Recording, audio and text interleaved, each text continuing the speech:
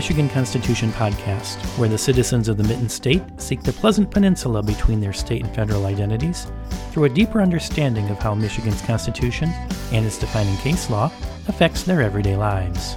Your host, Tony Snyder, is a licensed Michigan attorney with more than a decade of experience in private and government practice. Through this podcast, you'll better understand the unique characteristics of Michigan's supreme law and probably learn a few fun facts about federalism too.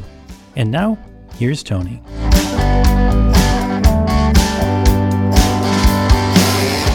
Welcome back to the 14th installment of the Michigan Constitution podcast. At this time, we will continue to discuss Article 1, Section 5 of the Michigan Constitution. On the last show, we discussed general restrictions to free speech, and we've established that your freedom of speech may be limited based on time, place, and manner restrictions, but likewise, your speech could also be limited if it bumps up against other constitutional rights like a right to a fair trial. But what about your commercial right to free speech? After all, restaurant billboards are free speech, and commercials on TV and radio, well, that's free speech. Look, we accept it as commonplace to observe the expressions of free speech by companies. But what about when that free speech is for an adult bookstore or an adult movie theater? I mean, okay, listen, I'll concede that maybe in the year 2020, the internet has run those sorts of places out of business, but the subject matter is still as relevant today as it was when it was addressed in the 1970s. But first, your spoonful of legalese. This podcast is for entertainment purposes only. The purpose of this podcast is merely to teach you what's in the Michigan Constitution. Each podcast will review a different article's section, we'll talk about what it means, and we'll review Michigan case law, which helps us to better understand the effects of those constitutional provisions. Here's what this podcast is not. It is not legal advice. It is not legal expertise. Although I am a licensed attorney in the state of Michigan, I make no warranties as to the veracity of the statements I make within this podcast. After all, I don't practice constitutional law, I practice administrative law. Second, the laws change on a day-to-day basis, as does case law.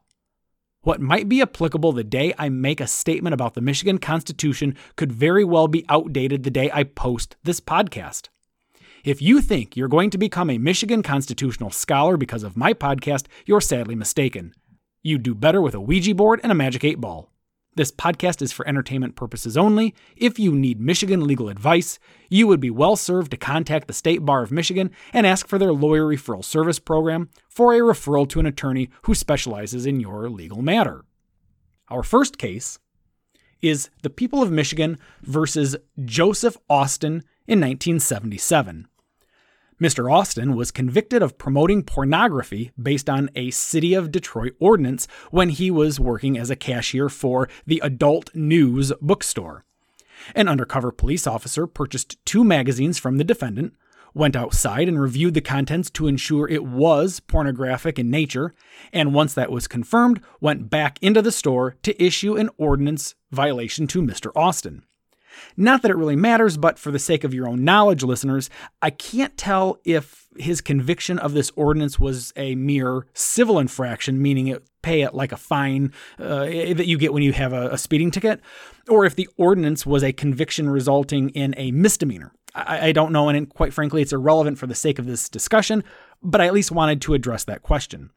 And it really is irrelevant because the Michigan Court of Appeals overruled and vacated his conviction for the reasons we're about to discuss. First, here's how the ordinance reads. It is unlawful for any person to promote pornography if that person knows its content and character. Pornography is any material or performance where the following elements are met. 1. When considered as a whole by the average person applying contemporary community standards of the city of Detroit, it appeals to the prurient interest. And 2, it depicts, describes, or represents in a patently offensive way sexual conduct. And 3, it lacks serious literary, artistic, political, or scientific value. Now, I do need to make clear, the United States Supreme Court has held that obscene material is not protected by the First Amendment. However, the Supreme Court of the United States has also directed to the states, like Michigan, that statutes designed to regulate obscene material must be carefully limited. a state offense must be limited to works which 1. Would an average person, applying contemporary community standards, 2. Find that it appeals to the prurient interest in sex, 3. By portraying sexual conduct in a patently offensive way, and 4. When taken as a whole, it does not have serious literary, political, or scientific value. Well, now we need to define, either by dictionary or by case law, some of these terms. For example, Webster's dictionary defines prurient as having or encouraging an excessive interest in sexual matters. Patently offensive are deemed to be ultimate sexual acts, normal or perverted, actual or simulated. That could be self-pleasure, excretory functions, and lewd exhibition of anatomy. The Court of Appeals said that as carefully and specifically as the ordinance was, it is not vague. To the contrary, they believed it was written in such a way as to provide clear and conspicuous notice of the scope of the prohibition to the sellers of sex-related material. Because the ordinance went to such great length and detail to define what quote-unquote sexual conduct looked like, well, there was no violation of the Constitution based on the vagueness standard. But the Court of Appeals also said what is prurient and patently offensive is better left to a jury to decide. However, that authority is not without some limitations. They make clear that no one will be subject to the prosecution for the sale or exposure of obscene materials unless these materials depict or describe patently offensive hardcore sexual conduct. There we are, back again at that nebulous, patently offensive language. So, are you ready for this? Here's how the court addresses it. By not addressing it. They believed the greater importance is the fact that material which is not hardcore, well, it retains its First Amendment right. They said that an evil, even greater than an individual's fear of conviction of peddling porn, is the maker's fear of self-imposed suppression of protected speech. The court held that statutes which prohibit material which cannot arguably fall within certain limitations must be struck down. So here's why the Court of Appeals punted the ball, at least in my opinion. That first element we talked about is that the pornography has to be prurient and patently offensive by the average person applying contemporary community standards. Although the Michigan Court of Appeals is enforcing the requirements which really were set by the Supreme Court of the United States, think about the almost impossible standard of creating a city ordinance or a state statute which encapsulates the average person and the contemporary community standards. In a very real sense, you could have something which offends the average person by contemporary community standards in the Dutch stronghold of Kent or Ottawa County, but that same book or movie would not offend the average person in the anything goes territory of Ann Arbor. Imagine showing an obscene movie in Ann Arbor, and then the next night you are arrested in Holland for showing the exact same movie. This is why pornography is never prosecuted, because equal protection of your freedom of speech could be predicated upon which city you would or would not be in showing that movie. Another case I wanted to highlight is People of the State of Michigan versus Neumeier, a Michigan Supreme Court case from 1979. Here's what's going on. In 1975, Mr. Neumeier was charged with a misdemeanor for violating a Michigan statute which prohibited possession with intent to show, and then actually showing, 2 dirty movies in Pontiac, Michigan. Although the possession charge was dismissed, Mr. Neumeier was convicted of showing the adult movies. The Michigan Supreme Court starts off right from the beginning by explaining this statute at hand is unconstitutionally vague and overbroad under free speech standards, but is still deemed to be constitutional. How? Because the standards are decided by a jury in determining what is constitutionally obscene. They get to decide whether the average person applying contemporary community standards would find that work appeals to the prurient interests and that it is patently offensive and lacks serious value. That is saved for a jury to decide. So here's why I discuss this case. That previous case that we just discussed, the People versus Austin, it was decided by the Court of Appeals, but they ultimately punted on making a decision. Remember, we discussed that. Therefore, the Michigan Supreme Court had to step in, and they effectively took what the skeletal outline was, which was laid out by the Court of Appeals, and they adopted it, they being the Michigan Supreme Court, they adopted it as their own, which is totally fine. It's probably what the Court of Appeals wanted from the Supremes.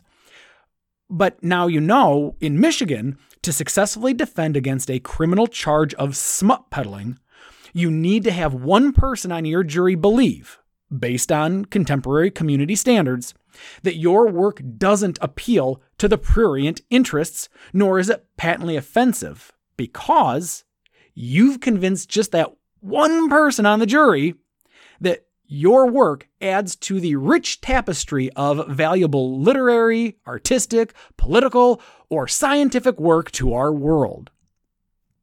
All right, we're going to pivot a little bit. Let's talk about Schultz versus City of Rochester from 1998.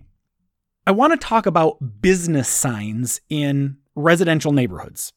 And oh my goodness, the things that municipalities feel they need to legislate, right? Because in or around 1996, a woman by the name of Edna Schultz owned a home in Rochester Hills in an area zoned for single-family residential use. So in a very non-legalese way to say it, it's a woman who lives in a very well-to-do area of Michigan. Rochester Hills is one of the most expensive places to live in the state of Michigan.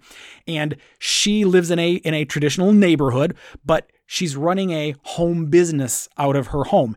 Specifically, she was selling beauty products. So, like Avon calling sort of aspect. And she had attached a large sign to a tree on the front of her lawn to advertise her merchandise and to solicit distributors of those products. Well, Rochester Hills had an ordinance which, amongst other things that we don't really need to get into, it regulated home businesses to some extent. And they did it so long as the business does not cause, quote, the erection or maintenance of any signs. Well, Edna had put up a sign, affixed it to a tree in her front yard. She subsequently was issued a ticket by the city for placing that sign on the tree in violation of the home occupation ordinance. This case is a prime example of whether commercial speech like Ms. Schultz is protected free speech. Because all she wants to do is she wants to promote the fact that she sells beauty products, and you can come to her home and you can buy those beauty products from her, or you could also become a distributor because that's kind of how those multi-level marketing schemes operate, right? But the Michigan Court of Appeals, in my opinion, with this case, did a wonderful job of laying out what the four elements are going to be to help determine whether or not a business is engaging in protected commercial speech. They are as follows. 1. Determine whether defendant's expression is protected by the Michigan Constitution, which can be accomplished if the expression is legal and the content is not misleading. 2. Determine whether the government has a substantial interest in limiting that commercial speech. 3. Determine whether the ordinance directly advances the asserted governmental interest. And finally, 4. Determine whether the total ban on home occupation signs is more extensive than necessary to serve the governmental interest. And then the court walks through each element one by one.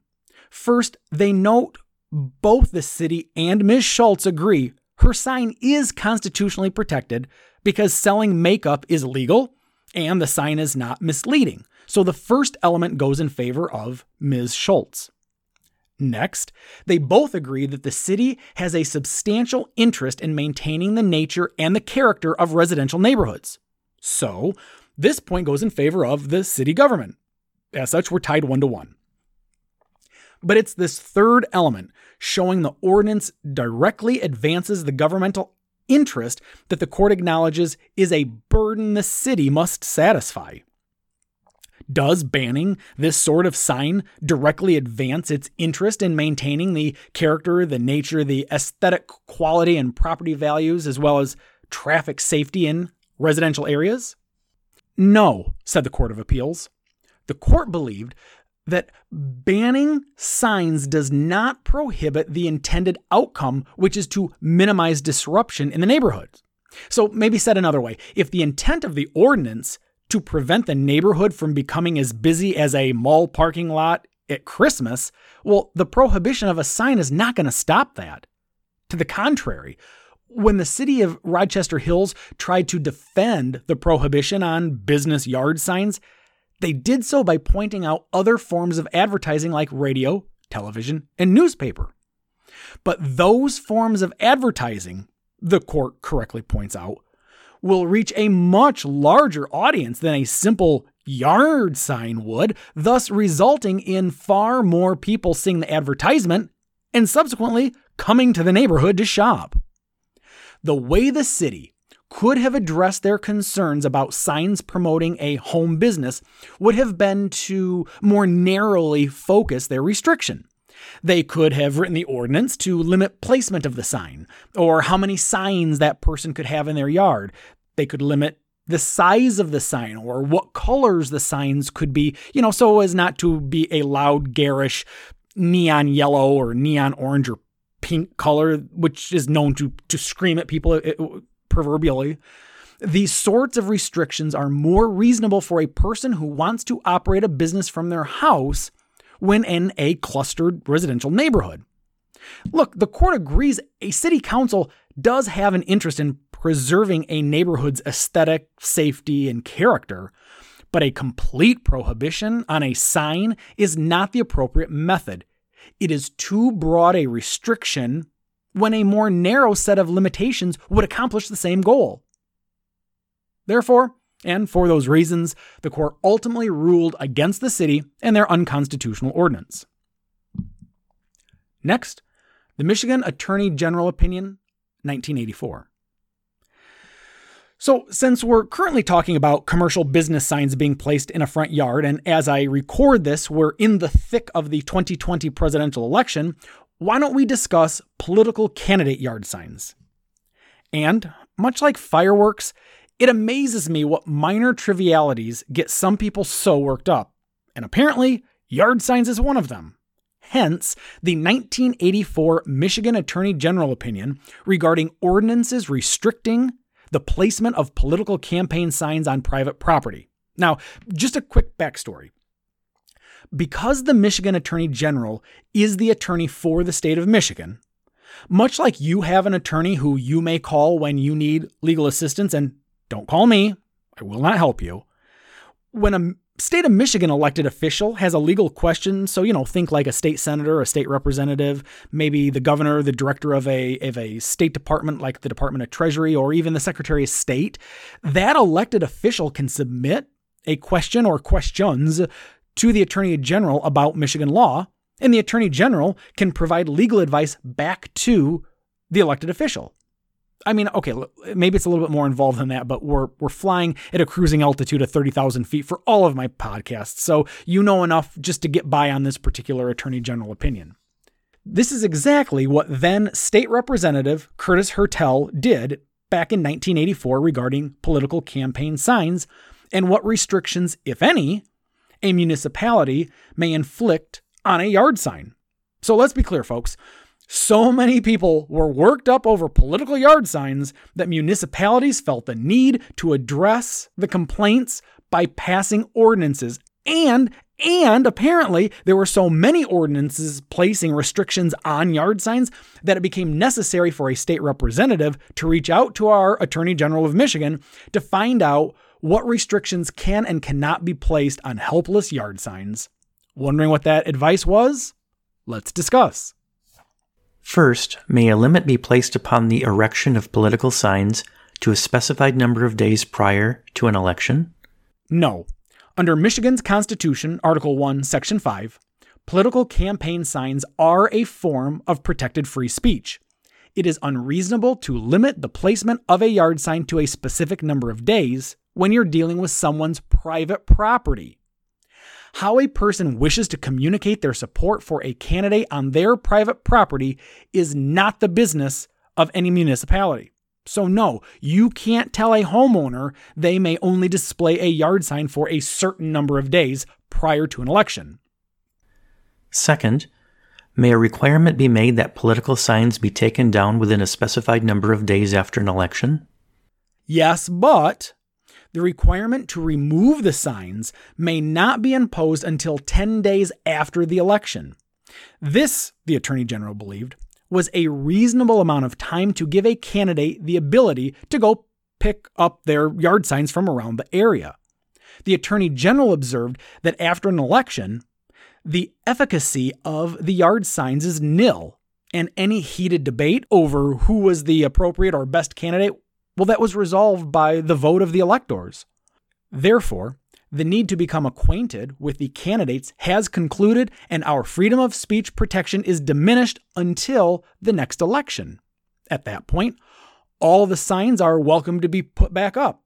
But once the election is over, the relevancy of a campaign sign has gone away, and as such, the public interest in safety at that point has presumably risen to the level that such considerations outweigh our free speech encroachments.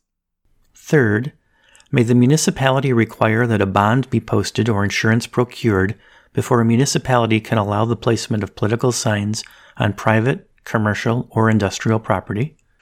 No. An ordinance, the Attorney General believes, that requires the posting of a bond or obtaining insurance before posting a campaign sign on private property is unnecessarily burdensome and places a chilling effect on the constitutionally protected right of political expression.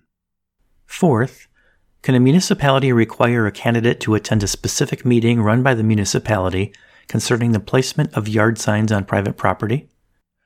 No. Compulsory attendance at special meetings concerning political campaign signs is the type of burden our free speech protections are designed to prevent.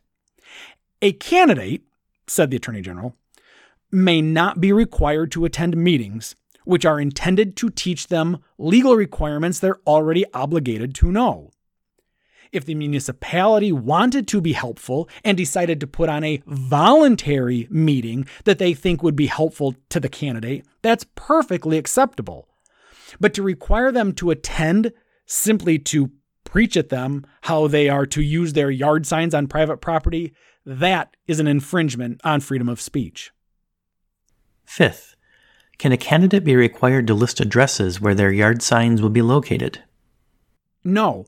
Any requirement for the listing of the addresses where campaign signs will be placed, while imposing no restriction on any other sort of sign except for campaign signs, that is a complete violation of equal protection.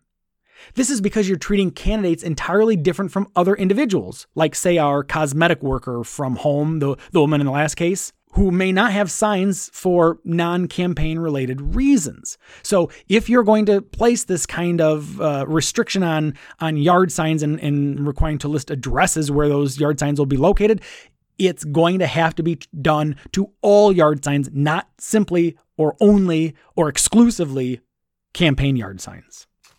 Sixth, may a limitation be placed on the size of campaign signs upon private property, whether residential, commercial, or industrial?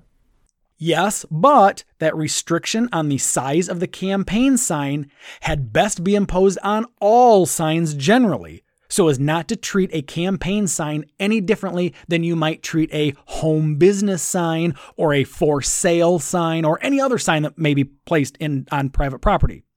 Restrictions either apply to everybody or nobody. You can't treat campaign signs differently. But one caveat.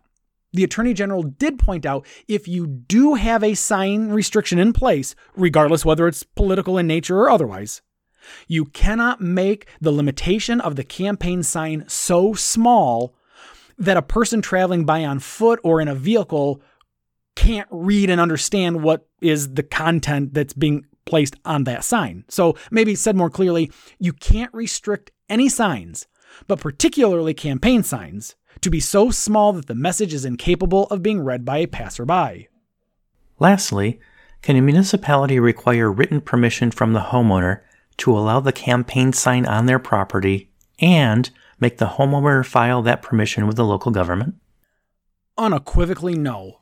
All the Attorney General had to say on this crazy law was that the requirement is impermissibly burdensome because it results in unfair and discriminatory treatment of political speech by violating the Equal Protection Clause of the United States Constitution. Think about it this way. Imagine that a state senator's district, which in southeast Michigan could include pieces of Wayne County, Oakland County, and Macomb County. Imagine if that requirement was placed on the residents of Oakland County.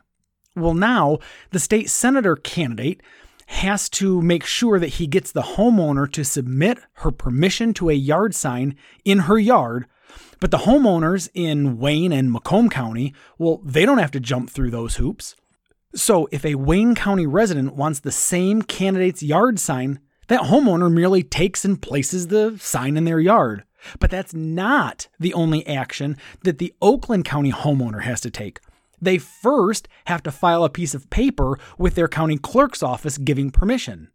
Only then can she take the same state Senate candidate's yard sign and place it in her yard. See how two people in the exact same Senate district could be treated differently? Yeah, that's not allowed. Next up, the 1976 Advisory Opinion on the Constitutionality of the Public Act 227 of 1975. Because we're on a subject of freedom of speech and campaigns, I think a case well worth discussing is this advisory opinion on the constitutionality of an act from 1975. Now, before I go any further, I should let you know that our state constitution has a pretty cool clause included in it that the United States Constitution does not contain. And that provision is an advisory opinion authority of the Michigan Supreme Court. If asked by the Michigan legislature, after a bill has been enacted into law, the Michigan legislature can ask the Michigan Supreme Court to review the law for constitutionality. This is unique because on the federal level, before the United States Supreme Court can take a case, there has to be someone, quote unquote, injured by a law before they will determine if the law is constitutional or not. It should be noted that this is merely an opinion, just to be clear, and it holds no precedential binding requirement of the Michigan Supreme Court or any of its lower courts. But here in Michigan, at the discretion of our state Supreme Court, they can review an act and, with no lawsuit or no injured party, they can rule that the act or any portion of the act is unconstitutional. They don't do it often, but they do have the authority to do it. The value of their constitutional review before any actual litigation is the savings, both in time and money, to get a case from the trial court all the way up to the Michigan Supreme Court. And that's exactly what happened in 1976 when they reviewed portions of the Michigan Campaign Finance Act. Now, keep in mind what's going on here in 1975, 1976 when this is all taking place, the act being passed, the Michigan Supreme Court reviewing the constitutionality of the act. President Richard Nixon had only just resigned from the presidency in August of 74 due to Watergate. The ripple effect of that scandal and the impeachment proceedings and the campaign finance reform that was sweeping the nation, well, all these laws were passed cracking down on who and how much campaign money could be donated and spent by, or at least on behalf of, politicians. The Supreme Court of the United States made a landmark ruling about this topic at the federal level for federal candidates in the case of Buckley versus Vallejo. So based on that federal Supreme Court guidance, Michigan decided they too wanted to implement campaign finance laws in our state. But there were provisions of the Campaign Finance Act which raised concerns that maybe the Michigan legislature had overstepped in some of the restrictions that they're allowed to put into the act, thus violating the Michigan Constitution. So the Michigan Supreme Court was asked to weigh in on certain provisions. Let's talk about those provisions and discuss why some were and were not considered constitutional. The first section at issue contained the following language. Any person filing or aware of the filing of a sworn complaint according to the provisions within this Act shall not publicize any information relative to the sworn complaint. A violation of this section shall be subject to penalty. So really, at the heart of this prohibition is whether the news media may publish information regarding complaints of campaign violations. And the Michigan Supreme Court advised it was quite likely unconstitutional. The justices opined that formal complaints alleging violations of the Act may be filed with the Commission. But this improperly impinges upon Article 1, Section 5's protection of both freedom of speech and freedom of press. They noted it not only prohibits the media's publication, but also private communication between two or more people. By the terms used within this provision, it prohibits communication of information even after the information has been made public by the Commission or the person under the investigation authorizes the revelation of the information. The court also noted the practical implications of this problem. If public discussion brought about because of the media highlighting the alleged violation, if that were banned until after the Commission concluded its proceedings, it's very possible that violation of the Act would not come to the attention of the public until after the election. Further, if the Commission concluded that no violations had occurred, it is not clear when, if ever, the person bringing the complaint could make his case before the public. Finally, when electing persons to serve in positions of public trust, it is fundamental to our system of government that the voters be provided with the information necessary to make informed choice, our Michigan Supreme Court said. So this prohibition on publicizing a campaign finance violation restricts both the freedom of speech and the media, thus impeding the flow of vital information to all voters. And that's exactly the opposite of what Article 1, Section 5 looks to achieve. The next basket of issues that the Michigan Supreme Court had to deal with in their advisory opinion related to the limits placed on expenditures in the support or opposition of a candidate, as well as a limit on the contributions made to support or oppose a candidate. So how much money can be donated to a candidate and how much money can be spent on behalf of a candidate. First, they tackled the limitation on spending for a candidate. Because, the Supremes noted, our Article 1, Section 5 of the Michigan Constitution is so similar to the allowances provided in the First Amendment of the United States Constitution, our Supreme Court relied heavily on the Buckley versus Vallejo case ruling by the United States Supreme Court. Our state Supreme Court justices agreed that discussion of public issues and debate on the qualifications of candidates are essential to the operation of the system of government established by our state constitution. The freedom of speech and of the media affords the broadest protection to such political expression in order to assure that there is an unfettered exchange of ideas for bringing about political and social changes desired by our Michigan residents, or we as Michigan residents. More so, there is practically universal agreement that the major purpose of these freedoms by both us, the residents of Michigan, as well as to the media, is to protect a free discussion of governmental affairs, and that includes the discussion of candidates. But our Michigan Supreme Court addressed it head-on by adopting the United States Supreme Court's philosophy that the limitations of expenditures on behalf of a candidate was a violation of freedom of speech. They opined any restriction on the amount of money a person can spend on political communication during a campaign automatically reduces the quality of expression shared, because it restricts the number of issues discussed along with the depth of the issues explored. These modes of communication, so think about, the size of the audience or the number of issues discussed, that sort of thing. That's very, very effective in promoting political speech.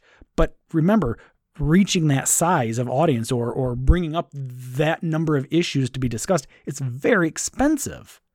So what's the Michigan Supreme Court really saying? they're saying that airing TV commercials or radio ads or the placement of newspaper ads, those all constitute freedom of political speech. If you very much support or very much oppose a candidate, you have the right of political freedom of speech to communicate your support or opposition of that candidate. There are some inexpensive ways of doing it, like door to door and making phone calls or walking in a parade for the candidate. But there are also financial ways that you can support a candidate, like airing a TV ad encouraging your community to vote for that candidate. Same holds true for radio and newspaper ads. But those cost a lot more money than making phone calls or going door to door costs. So when you're limited in how much you can spend supporting your candidate of choice, you're inherently limiting the person's freedom of speech because political speech falls within the understanding of our Michigan Constitution's freedom of speech protection. Said basically, political speech equals freedom of speech. That's the expenditure side of campaigning. What about the contribution side? The Michigan Supreme Court held that limitations on contributions to a candidate, that can be limited.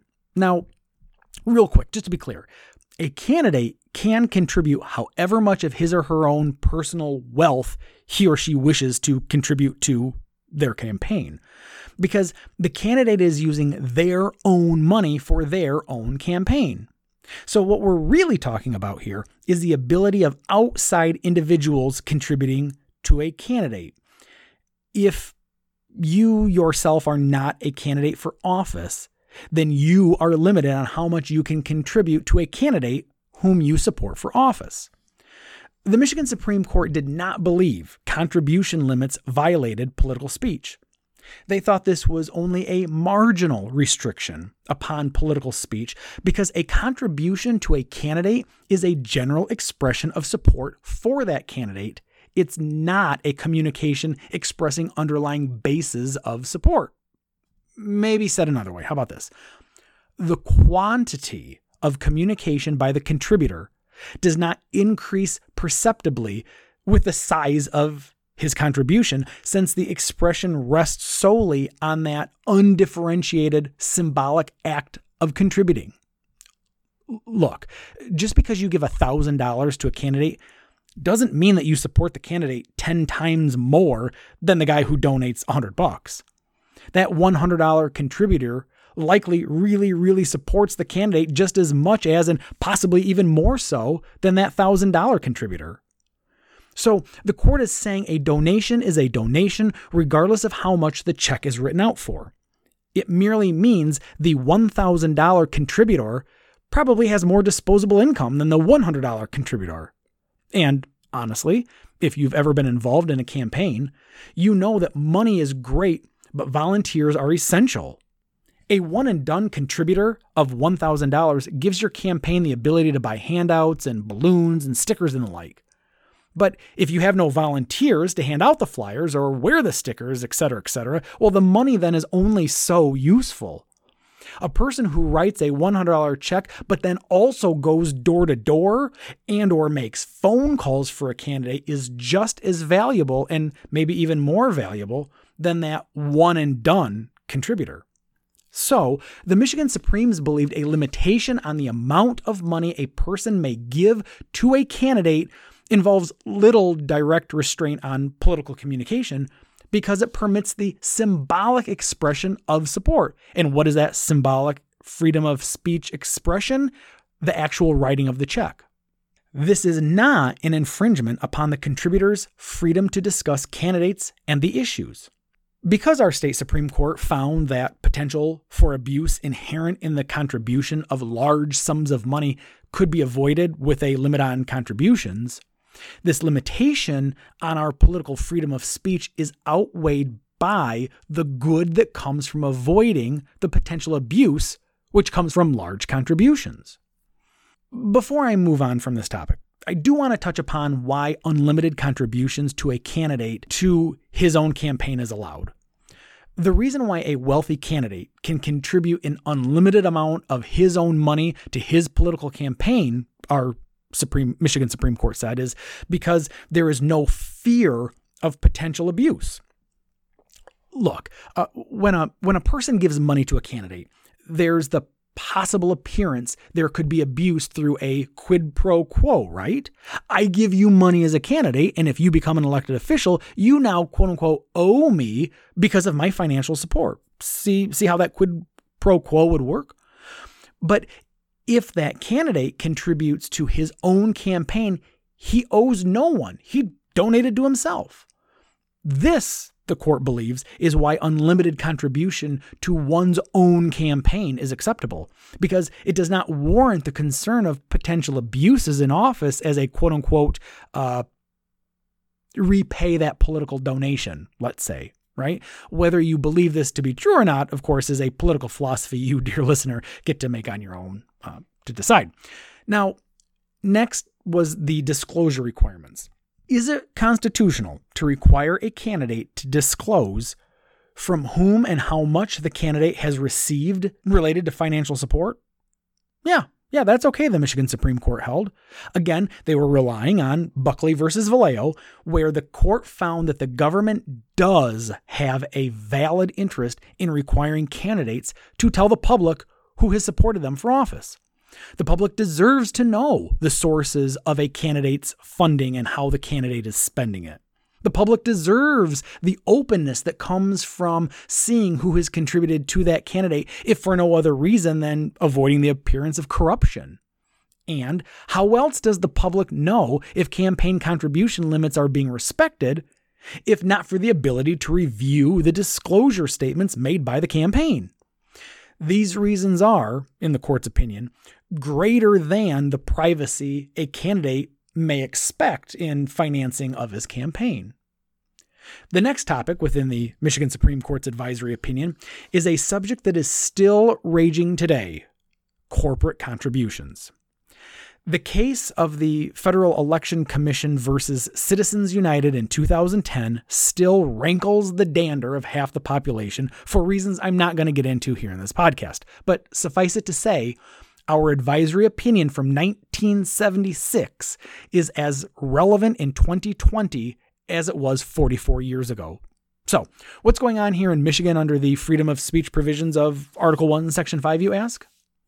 It was the opinion of the justices of the Michigan Supreme Court that corporate contributions or expenditures for the purpose of influencing the election of candidates may be constitutionally prohibited in order to preserve the integrity of the electoral process.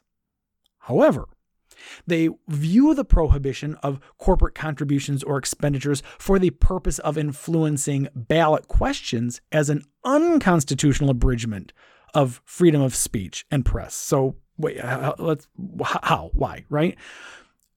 The Michigan Supreme Court believed that there was a significant distinction between corporate contributions or expenditures made to a candidate versus corporate contributions and expenditures to a ballot proposal. And what's that distinction, you ask? Well, with candidates, you're voting for that person. You're voting for that person and their beliefs, what they stand for. It's a human. But with a ballot proposal, you're voting on ideas, on concepts. Remember, spending money on communicating views and opinions will always be constitutionally protected. The best form of government is always one where you have the freedom to speak about ideas and opinions which impact policies. We want to ensure the unfettered exchange of ideas for bringing about political social changes. Whether it's a person or a corporation, we as a society have a profound national commitment to the principles that debate on public issues should not be inhibited. But instead, the concept of debating public issues should always be robust and wide open. The right of the public to be informed is a paramount consideration in seeking to preserve the free exchange of ideas in the marketplace. Corporations can always fundraise and spend money freely for the advancement of ideas like ballot proposals, because what they're buying is the increase of discussion related to those ideas. Debate on ideas is the highest form of our freedom of speech. We want to encourage people to discuss and debate the merits of ideas. But limitations on contributions to political people, on the other hand, well, that can be limited because we want to minimize the possibility of pay-for-play donations. And lastly, lobbyist disclosure requirements. The court had to review requirements placed upon lobbyists who engage elected officials for the purposes of ensuring transparency. So what this really means is anytime a lobbyist spends money on something related to an elected official, they have to report that. They have to report that spending. How much did they spend? How did they spend it, right? And the Michigan Supreme Court did not find that there was any sort of problem to having transparency requirements. To the contrary, that's really good. We want transparency to be very clear in our political process. The Supremes found that regulations involving direct communication with elected officials in both the legislature as well as the governor's office does not violate a constitutional right to free speech. The Supreme Court believed that the right of the public to know the source of monies being spent to influence governmental officials was not only appropriate, but must apply equally to the lobbyists just like it does to the candidates. And for that reason, the Michigan Supreme Court held that regulating the lobbying industry was constitutionally permissive. All right, that's going to do it for this podcast. The Michigan Constitution podcast is for entertainment purposes only and does not offer legal advice or create an attorney-client relationship. This podcast is hosted by Tony Snyder. For more information, visit tonysnyder.com, send an email to podcast@tonysnyder.com, or follow Tony on Twitter @TonySnyder. Catch new episodes on the 1st and 15th of each month. Thanks for listening.